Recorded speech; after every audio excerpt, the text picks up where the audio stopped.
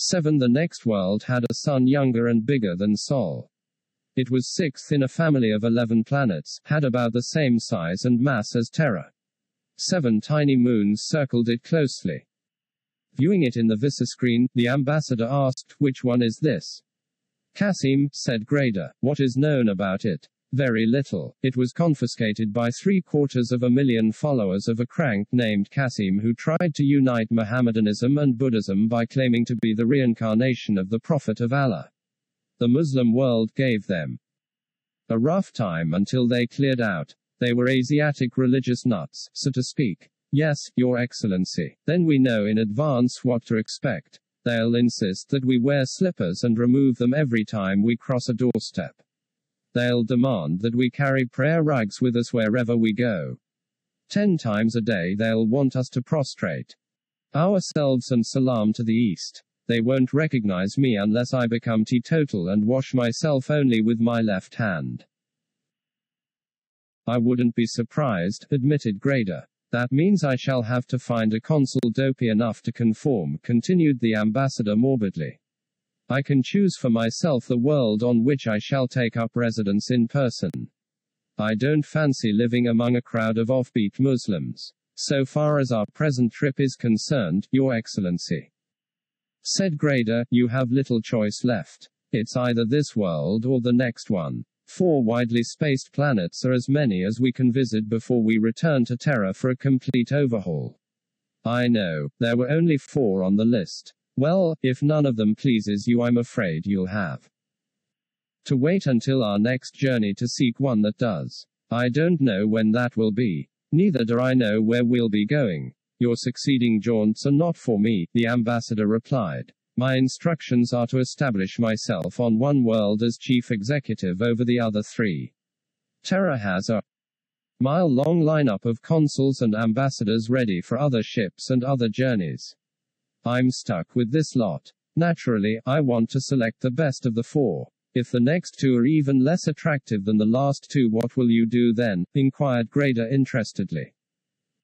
"I think I'll transfer the fellow on Hygeia and take over there myself. It would give me a definite pain in the neck, but at least I'd have the consolation of knowing that the other places are worse. Hygeia is a paradise compared with some places I've heard about," observed Grader. "I suppose so. I'll take it for lack of anything better. That is my right. I'm the senior Terran representative. The consuls are comparative juniors. A junior must suffer to qualify as a senior. I don't believe in people gaining promotion the easy way, do you, my dear captain?" "Certainly not," said Grader. He went to the control room and took charge. Already cameras were recording the approach. Soon they began taking hemispheric pictures as the ship swung round the sunlit side and back again into the dark. Carefully the great vessel closed in, circling the world at rapidly decreasing altitude. Land and seas expanded, revealing more and more details. Soon it could be seen that this planet was far more lush than the previous ones. The hot sun burned through thin banks of cloud upon sparkling oceans and shining rivers, cast light and shadow over huge masses of tangled vegetation.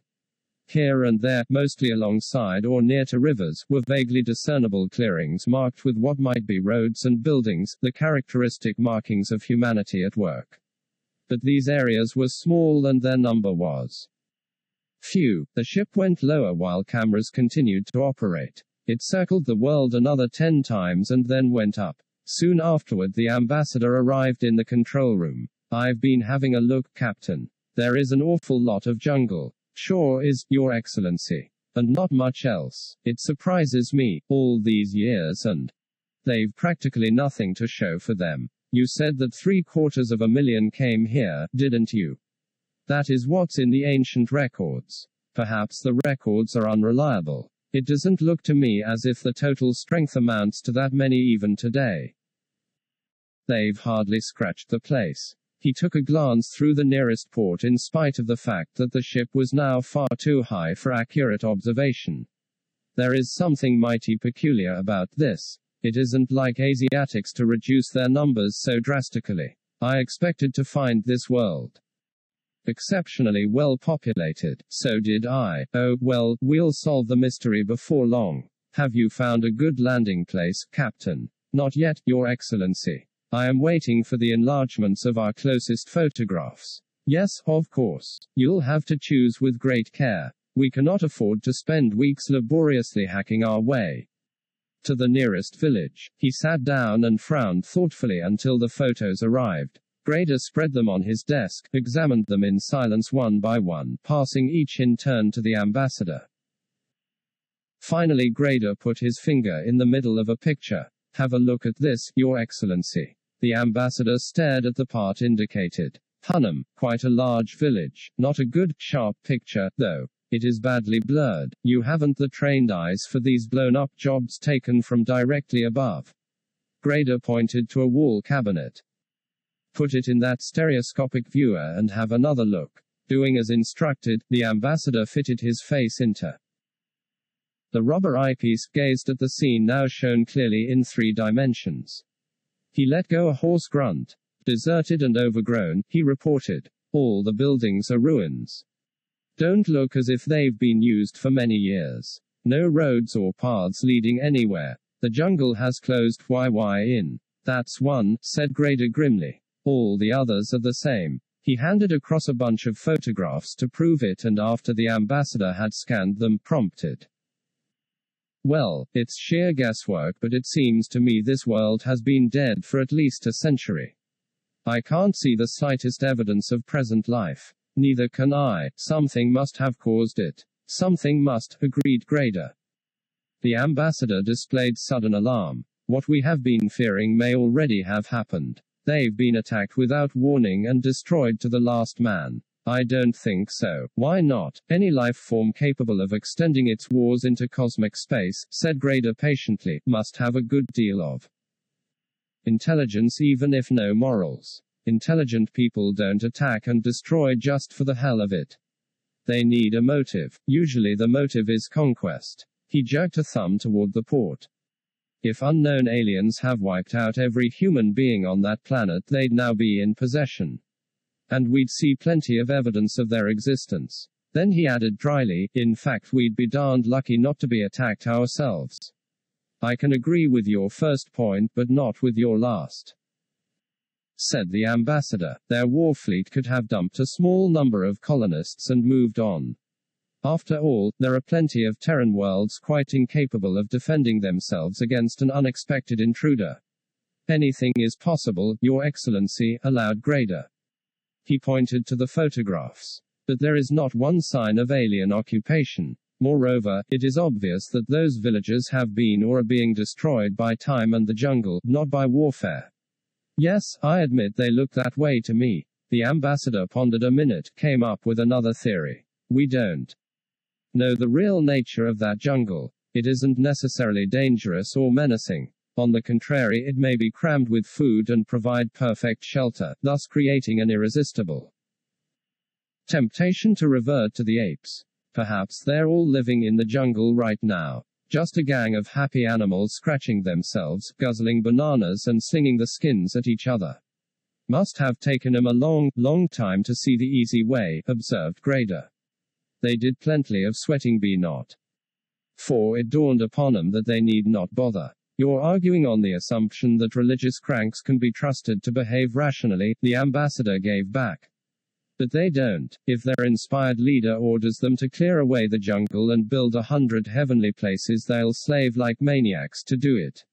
Then if he gets a sudden revelation that salvation lies in everyone becoming Tarzans, they'll abandon their handiwork and take to the trees. They'll squat on the branches and gibber in alphabetical order whenever he rings the bell.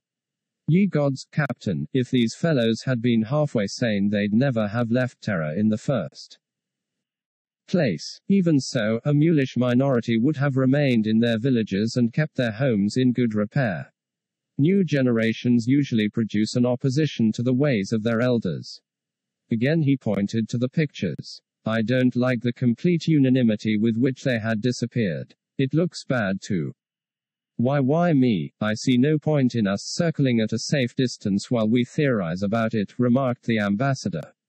There is nothing to stop us going down and discovering the truth for ourselves. If you can find a suitable landing place, let's use it. I daren't, said Grader. The other stared at him in surprise. Why not? What's to prevent us? We have definite orders to land on every planet and make a full report about it. That does not apply to any world actually or apparently dead, Grader informed. Who says so? It is a basic rule of space navigation, Your Excellency. Is it? That's the first I've heard of it. What is the reason? The deadliest enemies of mankind are contagious diseases, especially alien ones to which we have no natural resistance. If on any planet it is found that Terran colonists have been decimated or exterminated, the assumption is that a virulent germ may be responsible. So you think that this lot may have been wiped out by an epidemic? I don't know, but I'm taking no chances. I cannot accept the risk of landing, picking up a consignment of germs and transporting them to the next world or even to Terra. I have no desire to go down in history as a bigger and better version of Typhoid Mary. Well, I can't say I blame you, Captain.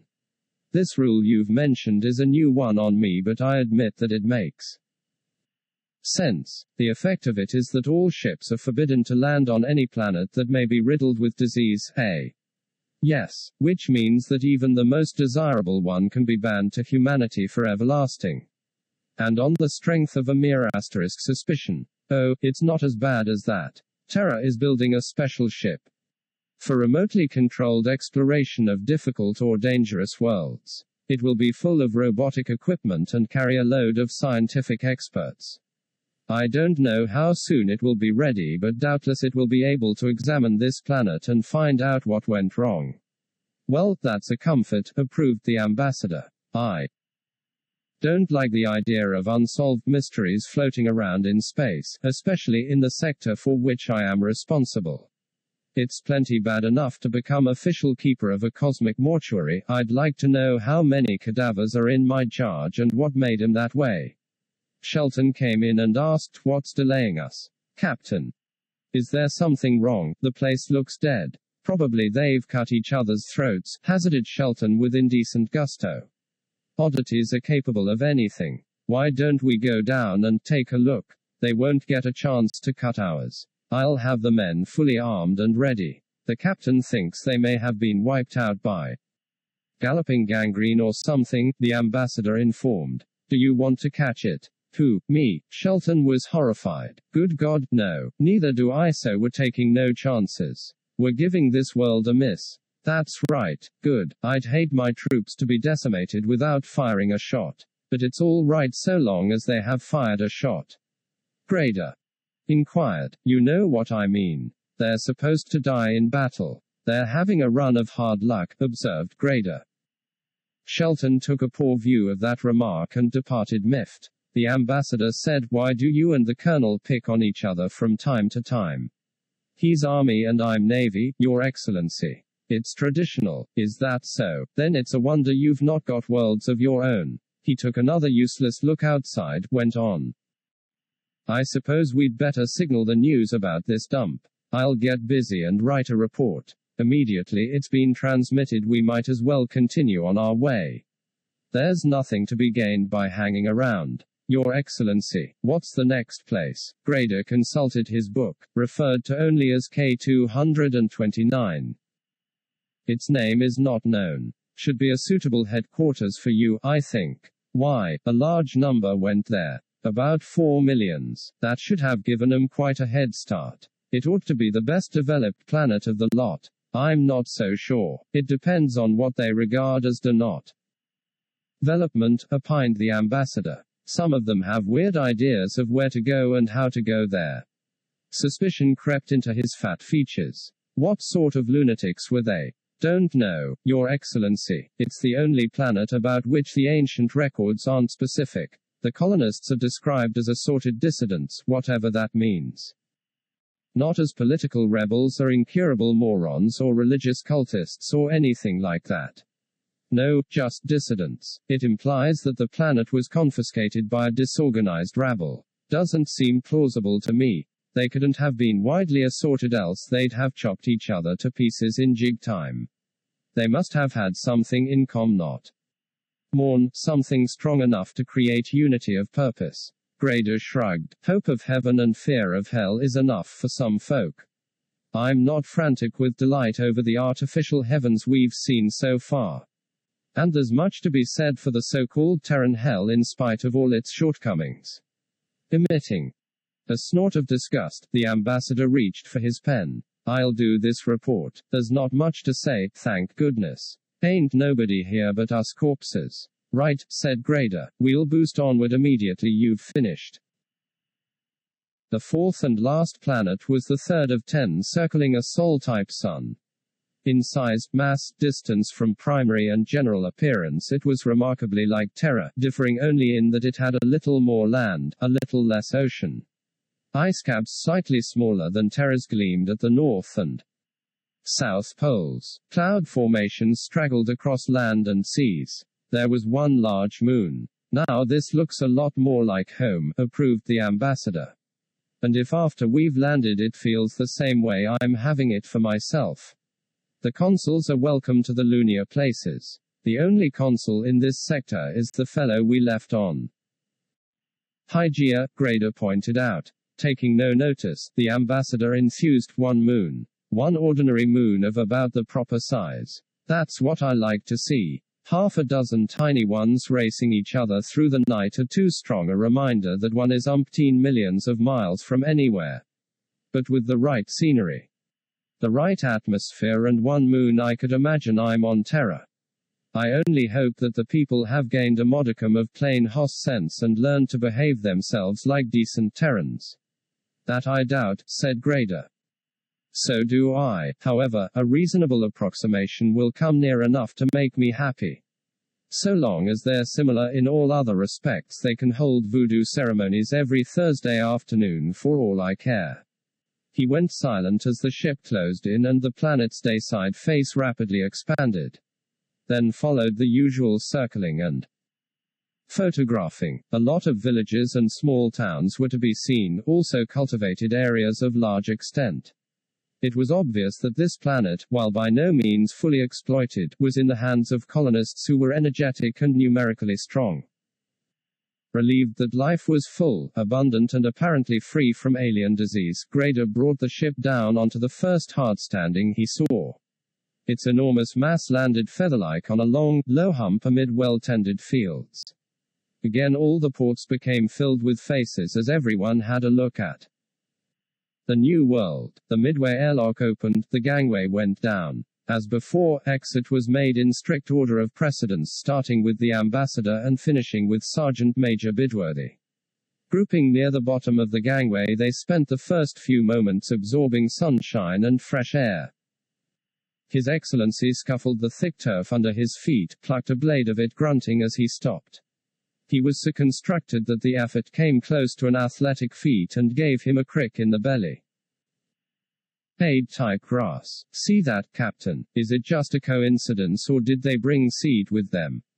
Could be either. Several grassy worlds are known. And almost all colonists went away loaded with seeds. It's another touch of home, anyway. I think I'm going to like this place. The ambassador gazed into the distance, doing it with pride of ownership. Looks like there's someone working over there. He's using a little motor cultivator with a pair of fat wheels. They can't be very backward, it seems. Hunnam. He rubbed a couple of chins. Bring him here. We'll have a talk and find out where it's best to make a start. Very well. Captain Grader turned to Colonel Shelton. His Excellency wishes to speak to that farmer. He pointed to the faraway figure. That farmer, said Shelton to Major Haim. His Excellency wants him at once. Bring that farmer here, Haim ordered Lieutenant Deacon, quickly. Go get that farmer, Deacon told Sergeant Major Bidworthy. And hurry, His Excellency is waiting. Bidworthy sought around for a lesser rank, remembered that they were all inside, cleaning ship and not smoking, by his order. He, it seemed, was elected. Tramping across 4 fields and coming within hailing distance of his objective, he performed a precise military halt, released a barracks square bellow of, "Hi, you," and waved urgently. The farmer stopped his steady trudging behind the tiny cultivator, wiped his forehead, glanced casually around. His indifferent manner suggested that the mountainous bulk of the ship was a mirage such as a five-a-penny around these parts. Bidworthy waved again, making it an authoritative summons. Now suddenly aware of the sergeant major's existence, the farmer calmly waved back, resumed his work. Bidworthy employed a brief but pungent expletive which, when its flames had died out, meant, "Dear me," and marched 50 paces nearer. He could now see that the other was bushy-browed, leather-faced, tall and lean. "Hi," he bawled. Stopping the cultivator again, the farmer leaned on one of its shafts and idly picked his teeth. Smitten by the ingenious thought that perhaps during the last few centuries the old Terran language had been abandoned in favor of some other lingo, Bidworthy approached to within normal talking distance and asked, "Can you understand me?" "Can any person understand another?" inquired the farmer with clear diction. Bidworthy found himself afflicted with a moment of confusion. Recovering, he informed hurriedly, "His Excellency the Earth Ambassador wishes to speak with you at once." "Is that so?" The other eyed him speculatively, had another pick at this teeth. "And what makes him excellent?" "He is a person of considerable importance," said Bidnot. Worthy, unable to decide whether the other was trying to be funny at his expense or alternatively was what is known as a character. A lot of these long isolated pioneering types liked to think of themselves as characters. "Of considerable importance," echoed the farmer, narrowing his eyes at the horizon. He appeared to be trying to grasp a completely alien concept. After a while, he inquired, "What will happen to your home world when this person dies?" "Nothing," Bidworthy admitted. "It will roll on as before." "Yes, round and round the sun." "Of course." "Then," declared the farmer flatly, "if his existence or non-existence makes no difference, he cannot be important." With that, his little engine went chuff-chuff and the cultivator rolled forward. Digging his nails into the palms of his hands, Bidworthy spent half a minute gathering oxygen before he said in hoarse tones, "Are you going to speak to the ambassador or not?" "Not. I cannot return without at least a message for His Excellency." "Indeed." The other was incredulous. "What is to stop you?" Then, noticing the alarming increase in Bidworthy's color, he added with compassion, "Oh, well, you may tell him that I said." He paused while he thought it over. "God bless you and goodbye." Sergeant Major Bidworthy was a powerful man who weighed more than 200 pounds, had roamed the cosmos for 25 years and feared nothing. He had never been known to permit the shiver of one hair, but he was trembling all over by the time he got back to the base of the gangway. His Excellency fastened a cold eye upon him and demanded, "Well, he refuses to come." Bidworthy's veins stood out on his forehead. "And, sir, if only I could have him in the space troops for a few months, I'd straighten him up and teach him to move at the double." "I don't doubt that, Sergeant Major," the ambassador soothed. He continued in a whispered aside to Colonel Shelton, "He's a good fellow but no diplomat. Too abrupt and harsh-voiced. Better go yourself and fetch that farmer. We can't loaf around forever waiting to learn where to begin." "Very well, Your Excellency." Trudging across the field, Shelton caught up with the farmer, smiled pleasantly and said, "Good morning, my man." Stopping his machine, the farmer sighed as if it were one of those days one has sometimes. His eyes were dark brown, almost black as they regarded the newcomer.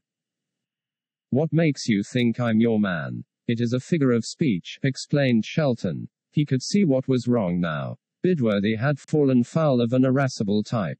They'd been like two dogs snarling at one another. Oh, well, as a high-ranking officer he was competent to handle anybody, the good and the bad, the sweet and the sour, the jovial and the liverish. Shelton went on oilily, "I was only trying to be courteous." "It must be said," meditated the farmer, that is something worth trying for, if you can make it."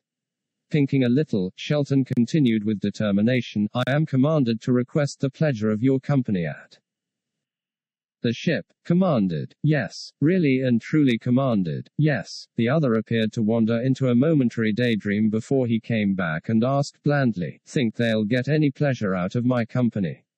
"I'm sure of it," said Shelton. "For less than you're a liar," said the farmer. His color deepening, Colonel Shelton snapped, "I do not permit people to call me a liar." "You've just permitted it," the farmer pointed out. Letting it pass, Shelton insisted, "Are you coming to the ship?" "No, why not, Mayab?" said the farmer. "What was that, Mayab?" he repeated. It sounded like some sort of insult. Shelton went back, told the ambassador, "That fellow is one of those too clever types." At the finish all I could get out of him was Mayab, whatever that man's local slang, chipped in Grader. An awful lot of it develops in 4 centuries. I've come across 1 or 2 worlds where there has been so much of it that, to all intents and purposes, it formed a new language. "He understood your speech?" asked the ambassador of Shelton. "Yes, Your Excellency, and his own is quite good. But he won't leave his work." He reflected briefly, suggested, "If it were left to me, I'd bring him in by force with an armed escort. That would encourage him to give essential information," commented the ambassador with open sarcasm. He patted his stomach, smoothed his jacket, glanced down at his glossy shoes. "Nothing for it but to go and speak to him myself." Shelton was shocked. "Your Excellency, you can't do that." "Why can't I? It would be undignified." "I am fully aware of the fact," said the ambassador dryly. "What alternative do you suggest?" "We can send out a patrol to find someone more cooperative. Someone better informed, too," Captain Grader offered. "At best we won't get much out of one surly Hazed. I doubt whether he knows 1/4 of what we require to learn." "All right." The ambassador dropped the idea of doing his own chores. "Organize a patrol and let's have some results." "A patrol," said Colonel Shelton to Major Haim. "Nominate one immediately." "Call out a patrol," Haim ordered Lieutenant Deacon. "At once." "Parade a patrol forthwith, Sergeant Major," said Deacon. Bidworthy lumbered up the gangway, stuck his head into the airlock and shouted, "Sergeant Deed, out with your squad and make it snappy." He gave a suspicious sniff and went farther into the lock. His voice gained several more decibels. "Who's been smoking? By heavens, if I catch the man!" Across the field something quietly went chuff-chuff while Fat Wheels crawled along. The patrol, formed by the right in 2 ranks of 8 men each, turned at a barked command and marched off in the general direction of the ship's nose. They moved with perfect rhythm if no great beauty of motion. Their boots thumped in unison, their accoutrements clattered with martial noises, and the orange-colored sun made sparkles on their metal. Sergeant Deed did not have to take his men far. They were 100 yards behind the ship's great snout when he noticed a man ambling across the field to his right. Treating the ship with utter indifference, this character was making toward the farmer still toiling far over to the left. "Patrol, right wheel," yelled Gleed, swift to take advantage of the situation. The patrol right-wheeled, marched straight past the wayfarer who couldn't be bothered even to wave a handkerchief at them. Now Gleed ordered an about turn, and followed it with a take-him gesture. Speeding up its pace, the patrol opened its ranks and became a double file of men tramping on either side of the long pedestrian. Ignoring his suddenly acquired escort, the latter continued to plod straight ahead like one long convinced that all is illusion. "Left wheel," roared Gleed, trying to bend the whole caboodle towards the waiting ambassador. Swiftly obedient, the double file headed leftward. 1, 2, 3, hop. It was neat, precise execution, beautiful to watch. Only one thing spoiled it: the man in the middle stubbornly maintained his self-chosen orbit and ambled casually between numbers 4 and 5 of the right-hand file.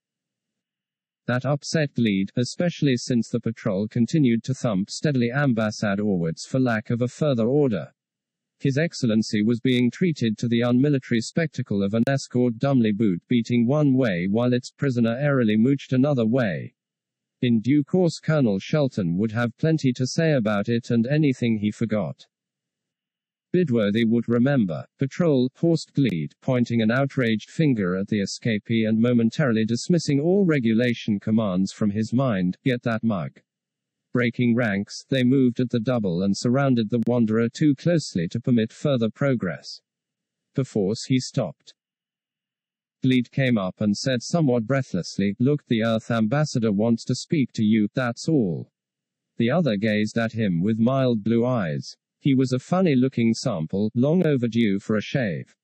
He had a fringe of ginger whiskers sticking out all around his face and bore faint resemblance to a sunflower. I should care, he said. Are you going to talk with His Excellency? Gleed persisted. No. The other nodded toward the farmer. Going to talk to Zeke? The ambassador first, retorted Gleed, wearing his tough expression. He's a big noise. I don't doubt that, remarked the sunflower, showing what sort of a noise he had in mind. Smarty-arty, grated Gleed, pushing his face close and making it unpleasant.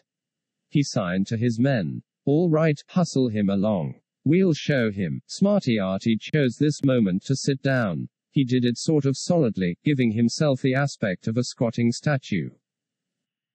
Solidly anchored for the remainder of eternity. But Gleed had handled sitters before, the only difference being that this one was cold sober. Pick him up, commanded Gleed, and carry him. So they picked him up and carried him, feet first, whiskers last. He hung limp and unresisting in their hands, a dead weight made as difficult as possible to bear. In this inauspicious manner he arrived in the presence of the ambassador, where the escort plonked him on his feet. Promptly he set out for Zeke. Hold him, damn you, howled Gleed. The patrol grabbed and clung tight. The ambassador eyed the whiskers with well-bred concealment of distaste, coughed delicately and spoke. I am truly sorry that you had to come to me in this fashion.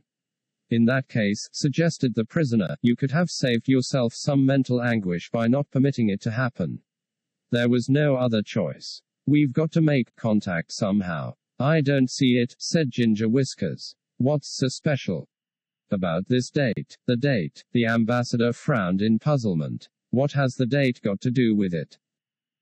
That's exactly what I'm asking. The point eludes me. The ambassador turned to the others. Do you understand what he's aiming at? Shelton said, I can hazard a guess, Your Excellency. I think he is hinting that since we've left them without contact for 400 years, there is no particular urgency about making it today. He looked to the sunflower for confirmation. That worthy rallied to his support by remarking, You're doing pretty well for a halfwit. Regardless of Shelton's own reaction, this was too much for Bidworthy, purpling nearby. His chest came up and his eyes caught fire. His voice was an authoritative rasp. Be more respectful while addressing high-ranking officers. The prisoner's mild blue eyes turned upon him in childish amazement, examined him slowly from feet to head and all the way down again. The eyes drifted back inquiringly to the ambassador. Who is this preposterous person? Dismissing the question with an impatient wave of his hand, the ambassador said, See here, it is not our purpose to bother you from sheer perversity, as you seem to think. Neither do we wish to detain you any longer than is necessary. All we pulling at his face fringe as if to accentuate its offensiveness, the other interjected, it being you, of course, who determines the length of the necessity. On the contrary, you may decide that for yourself, gave back the ambassador, displaying admirable self-control. All you need to is tell us, then I've decided it right now, the prisoner chipped in. He tried to heave himself free of his escort. Let me go talk to Zeke. All you need do, the ambassador persisted, is tell us where we can find a local official who can put us into touch with your central government. His gaze was stern, commanding, as he added, for instance, where is the nearest police post? Myab, said Ginger Whiskers. What was that? Myab, the same to you, retorted the ambassador, his patience evaporating. That's precisely what I'm trying to do, insisted the prisoner, enigmatically. Only you won't let me do it. If I may make a suggestion, Your Excellency, put in Shelton, allow me, I require no suggestions and I won't allow you, said the ambassador, somewhat out of temper. I have had enough of all this stupid tomfoolery. I think we have landed at random in an area reserved for imbeciles. It would be as well to recognize the fact and get out of it with no more delay. Now you're talking, approved Ginger Whiskers. And the farther the better. We have no intention of leaving this planet, if that is what's in your incomprehensible mind, asserted the ambassador. He stamped a proprietary foot into the turf. This is part of the Terran Empire. As such it is going to be recognized, chartered and organized. He put in the senior civil servant who aspired to honors in elocution. His Excellency threw a frown behind, went on, we'll move the shop to some other section where brains are brighter. He turned attention to the escort. Let him go. Probably he is in a hurry to borrow a razor. They released the grips. Ginger Whiskers at once turned toward the distant farmer much as if he were a magnetized needle arrestably drawn zequid. Without another word he set off at his original slovenly pace. Disappointment and disgust showed on the faces of Bidworthy and Gleed as they watched him depart. Have the vessel shifted at once, Captain, the ambassador said to Grader. Planted near to a likely town, not out in the wilds where every yokel views strangers as a bunch of crooks. He marched importantly up the gangway. Captain Grader followed, then Colonel Shelton, then the elocutionist. Next, their successors in correct order of precedence. Lastly, Gleed and his men. The airlock closed. The warning siren sounded. Despite its immense bulk, the ship shivered briefly from end to end and soared without deafening uproar or spectacular display of flame. Indeed, there was silence save for a little engine going chuff-chuff and the murmurings of the two men walking behind it. Neither took the trouble to look around to see what was happening. 7 pounds of prime tobacco is a heck of a lot to give for 1 case of brandy, Ginger Whiskers protested. Not for my brandy, said Zeke. It's stronger than 1,000 Gans and smoother than an Earthman's downfall.